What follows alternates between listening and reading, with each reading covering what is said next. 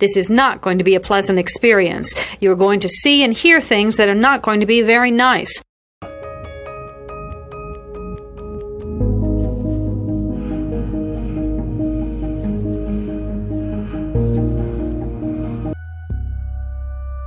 Experts divide serial killing into two general types, organized and disorganized. An organized killer brings everything he needs to complete the murder. A disorganized killer improvises. Begin.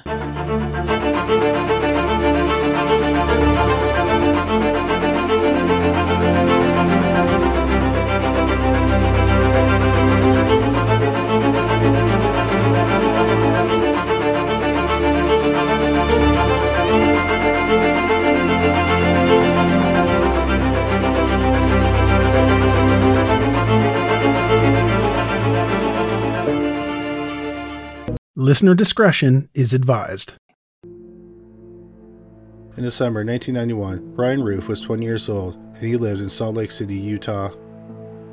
Bryan had been married for about 2 years, and he had a 13-month-old daughter, Brittany.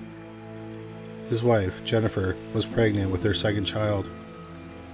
Jennifer and Bryan met at church. Bryan was a talented wrestler. He competed in high school and went to the state championship. After high school, he attended Rick's College, a church of the Jesus Christ of Latter-day Saints-owned university in Rexburg, Idaho. He was a member of the wrestling team. He only went there for a year, then he worked as an EMT for a year. In December 1991, he was attending Salt Lake Community College to become a nurse. In addition to that, he was working as a security guard at the Kennecott Copper Mine just outside of Salt Lake City. We'll be back after a quick break.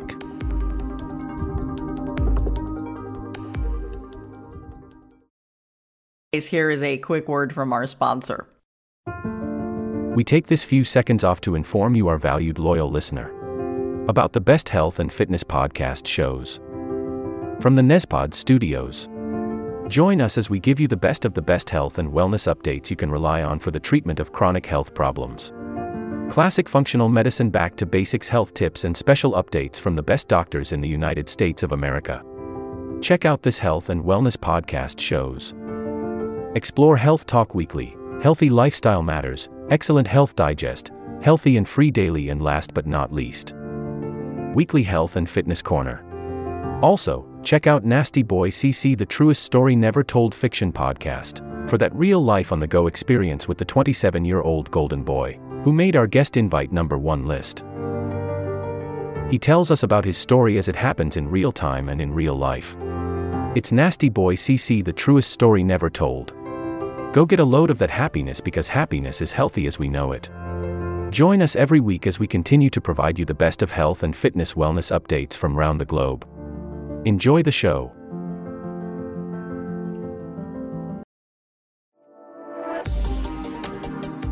And now, back to our episode.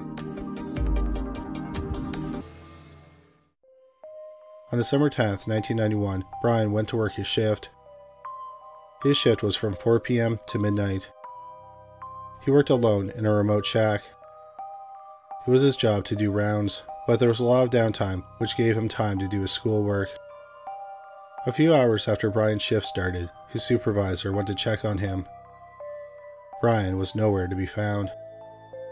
Nothing seemed to be disturbed. Bryan's half-eaten lunch was in the shack. It had recently snowed, but there were no footprints in the snow. His car was parked in a lot close to the shack, and there were no footprints around it either.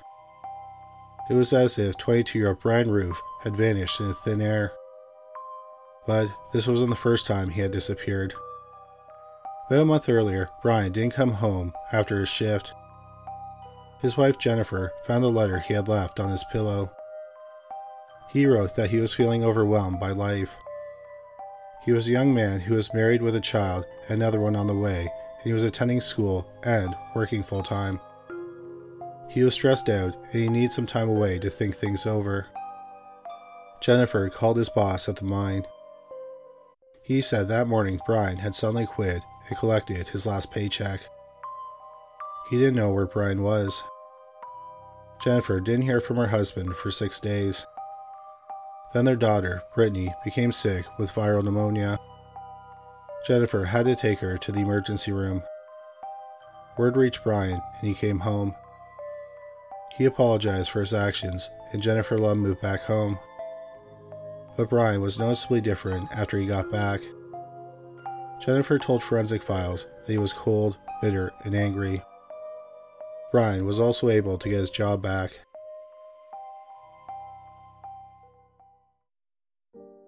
When the supervisor couldn't find Bryan, he called the police.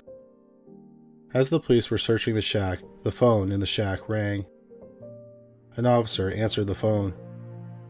The caller said she was Jennifer, Bryan's wife. She was surprised that Bryan didn't answer the phone. The officer identified himself and said they were looking for Bryan.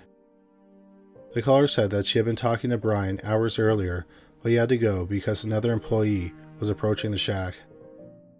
Bryan did not identify the other employee. The officer then hung up the phone. Minutes later, the phone rang again, and the same officer answered. The caller said that she was Jennifer Ruff, Bryan's wife. But the officer immediately recognized that the caller was not the woman he had talked to minutes earlier. The mining company had caller ID. It turned out that the first call was for Bryan's wife, and the second was from his friend, 20-year-old Christy Bradley. Christy was married to Dale Bradley, who worked as a security guard at the mine. The police immediately became suspicious. Why would Christy call and pose as Bryan's wife? The police questioned Christy and Dale. Christy explained that she met Bryan when she would bring Dale his lunch. She and Bryan started talking, and they became good friends. She had heard he was missing, and she was worried. So she called posing as Jennifer to hopefully get some information about his disappearance. She thought they wouldn't have given her any information if she called and said she was his friend. The police asked Christy and Dale what they were doing at the time of Bryan's disappearance. Christy said she had been home all evening. Dale said he wasn't working that night. Instead, he was at the library at the University of Utah. But then as he was leaving, his car became stuck on some ice. He called his friend at a nearby bar and asked him to pick him up.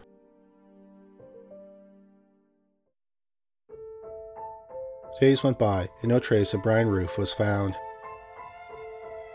5 days after Bryan seemingly vanished into thin air, Jennifer found some things that disturbed her. There was a credit card bill and a phone bill. On the credit card bill, she saw charges for when Bryan was gone for the 6 days. There were charges for a motel near Salt Lake City, another motel in Reno, Nevada, and a third in San Francisco, California. On the phone bill, she found a San Francisco phone number that she didn't recognize. She called the number, and a man answered. She asked him if he knew anyone who lived in Salt Lake City. He said that he did, his niece, Christy Bradley. She had been by to visit a few weeks earlier.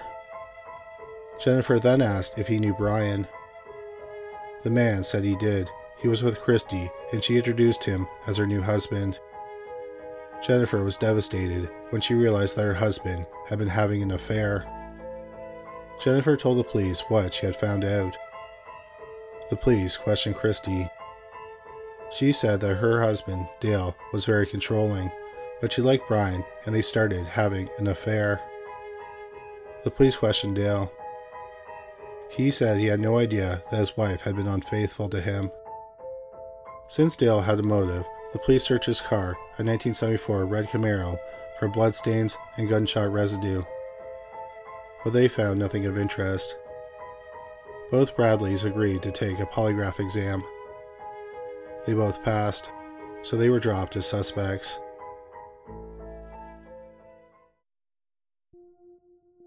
The police's next lead involved a theft ring at the mine perpetrated by some security guards.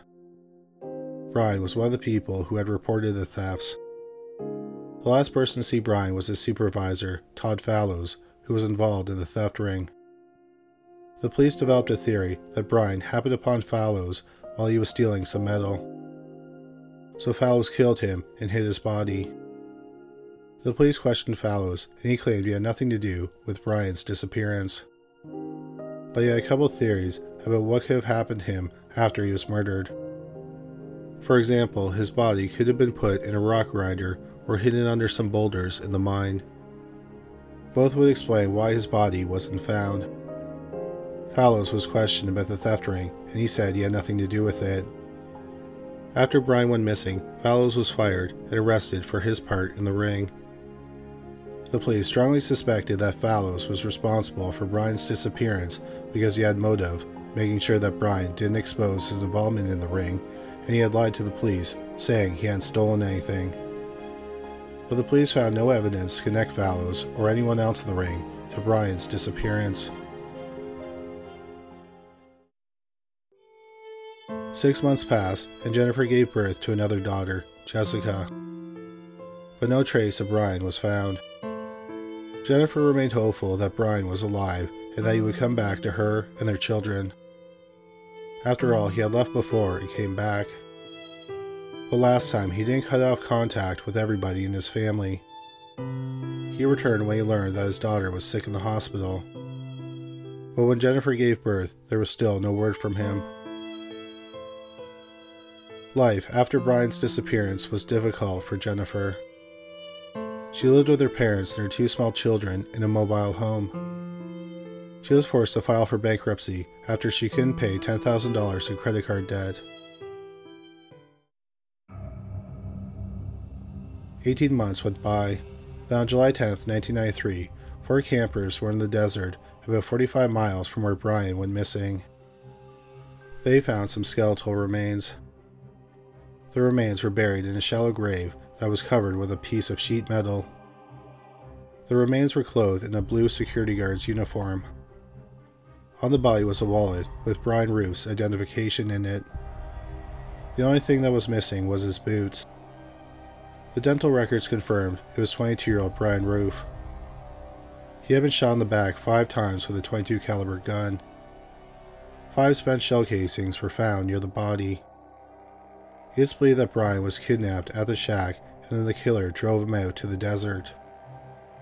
He then executed him by shooting him in the back. The next day, the police brought out a K-9 unit. About 200 feet from where the remains were found, the police found one of Bryan's boots. It had a bullet hole in it. The second boot was never found. Unfortunately, since weather conditions had ravaged the area, there were not many clues.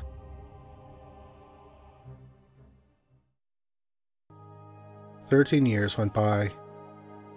During that time, the police believed that Bryan was killed because he happened upon other security guards stealing from the mine. But they never found any evidence that proved their theory. Then, in 2005, there was a tragic turn in the case.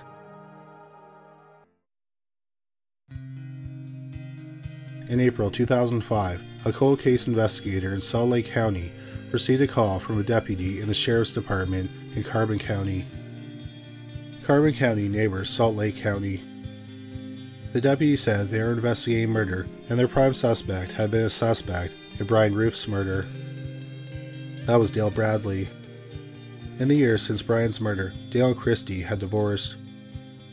In May 1997, Dale married Crystal Carpenter. Crystal took his last name. In spring 2005, they lived in a trailer in Wellington, Utah. On April 30th, 2005, the police were called to Dale and Crystal's home. 27-year-old Crystal had been stabbed to death near an outbuilding close to their trailer. A neighbor had found the body and called 911. The police questioned 36-year-old Dale. He said he had been asleep when his wife was murdered. He thought that she went out to feed some chickens they were raising in the outbuilding and she was attacked. The police searched the trailer and they found some methamphetamine. Dale was arrested for possession of methamphetamine. Dale denied killing his wife and said that the drugs had been planted. Dale was asked if he would take a polygraph exam and he said he would. Dale failed the polygraph examination. But something he said in the pre-examination caught the detective's attention. Dale was asked if he had ever taken a polygraph exam before. He said in 1991 he had taken one regarding the disappearance of a security guard at a mine. The detective decided to call the cold case investigator in Salt Lake County. The two investigators noticed similarities between the murders of Bryan and Crystal. Bryan was killed when he had an affair with Dale's first wife, Christy. Crystal was killed after she informed Dale that she had been having an affair. She was planning on leaving him, but the day before that, she was killed. After hearing Dale Bradley was a prime suspect in another murder, the cold case investigator called Chrissy Bradley. Christy was surprised to hear from the cold case investigator. She thought that Bryan's murder had been solved. She thought this because her ex-husband, Dale, had told her that. But it was clear that he had lied, and the cold case investigator thought this was something odd to lie about. The cold case investigator asked Christy if she had any new information about Bryan's murder, possibly something that she didn't tell the police nearly a decade and a half earlier. Christy said that she did.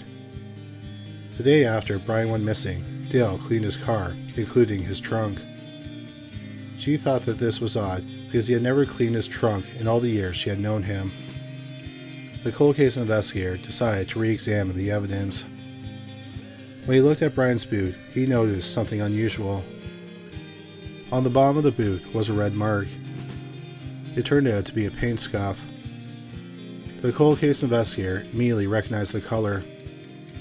Dale's Camaro had the same paint color. Upon further examination, it was determined that a lot of force was needed to get the paint onto the bottom of the boot. The investigators thought that if Bryan was locked in the trunk of a car, he may have tried to kick the trunk open, and this could have left the mark on the boot. The police then confirmed that in the factory, the interior trunks of 1974 Camaros were painted the same color as their exteriors. The police then started what seemed like the impossible task of tracking down Dale's car. But 2 years after Bryan's murder, the car was sold for scrap metal. So the police thought it was a dead end. Undeterred, they continued to look through the case file.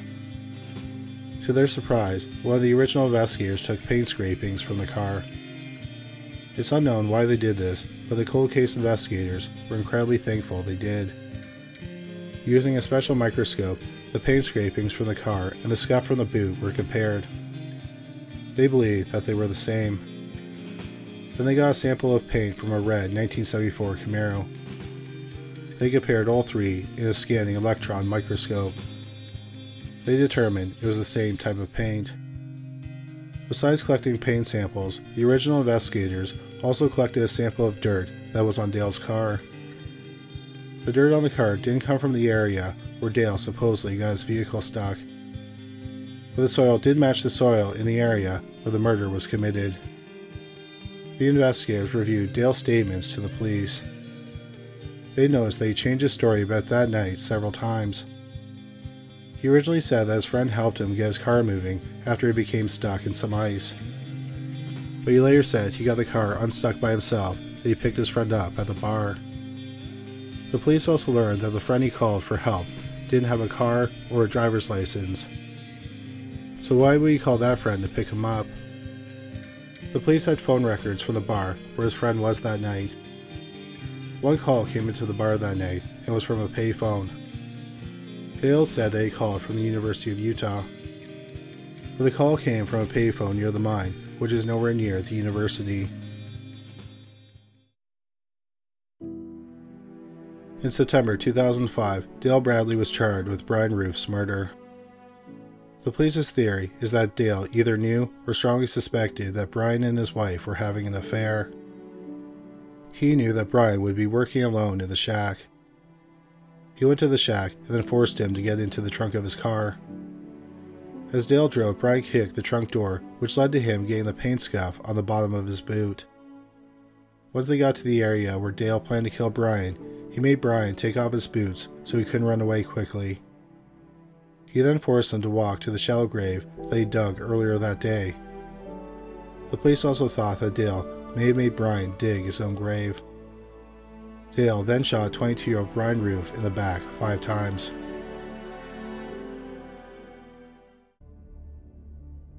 In January 2007, Dale agreed to a plea deal. He entered an Elford plea to second-degree manslaughter and kidnapping.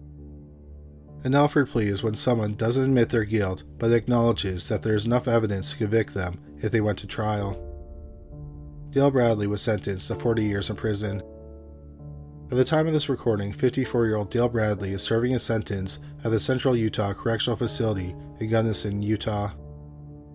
If he serves his entire sentence, he'll be released in 2046 when he'll be 78 years old. No one has ever been charged in connection with the murder of his second wife, 27-year-old Crystal Bradley. Dale remains the prime suspect. This will conclude the episode. Thanks for tuning in. If you like what you hear, please leave a comment and subscribe. Thank you.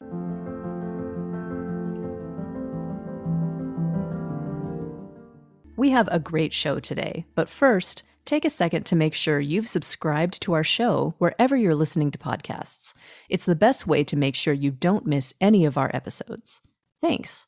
Please take a moment to follow, rate, and review this podcast on your favorite podcast listening platform. This will conclude the episode. Thanks for tuning in. If you like what you hear, please leave a comment and subscribe. Thank you.